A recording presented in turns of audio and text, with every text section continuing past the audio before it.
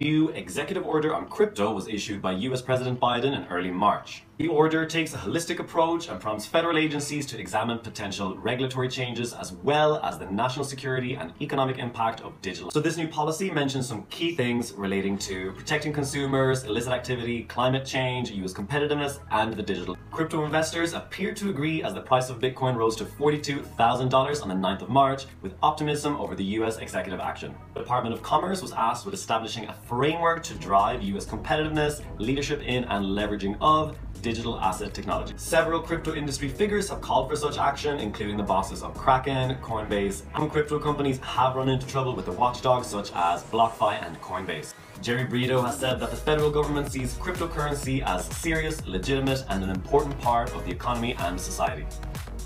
So what will Joe Biden put out in the future? Don't forget to follow Money for All to get updates on news and make wise investments.